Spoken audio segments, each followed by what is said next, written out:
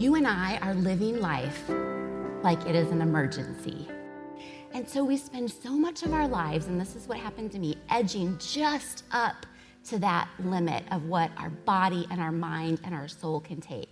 And we keep pushing it, and we keep pushing it, and we keep pushing it. And for me, it was like I was tightening the violin string on my life. And one day, I tightened it just a little bit more, and it snapped. As human, messy miracles can only take so much chaos. I have a feeling that you're tired of information. You're tired of people telling you what to do. Instead of information today, I'm going to give you an invitation and some inspiration for a different way to live.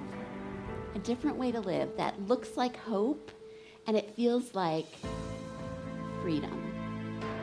You have a war going on inside of you. Faith trumps fear.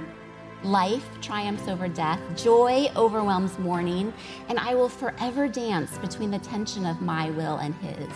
I feel him whisper, do you want to feel peace and joy again? You can't work your way out of this one on your own.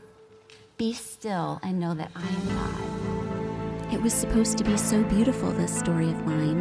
It certainly wasn't supposed to involve panic attacks on the bathroom floor or walking into a mental health treatment center to ask for help. The thing is, I looked like I had it all together, and I honestly thought that I did. But I wouldn't change a thing because now I get to share the journey with you, the mess and the miracle. My name is Laura Fleetwood, and this is my story.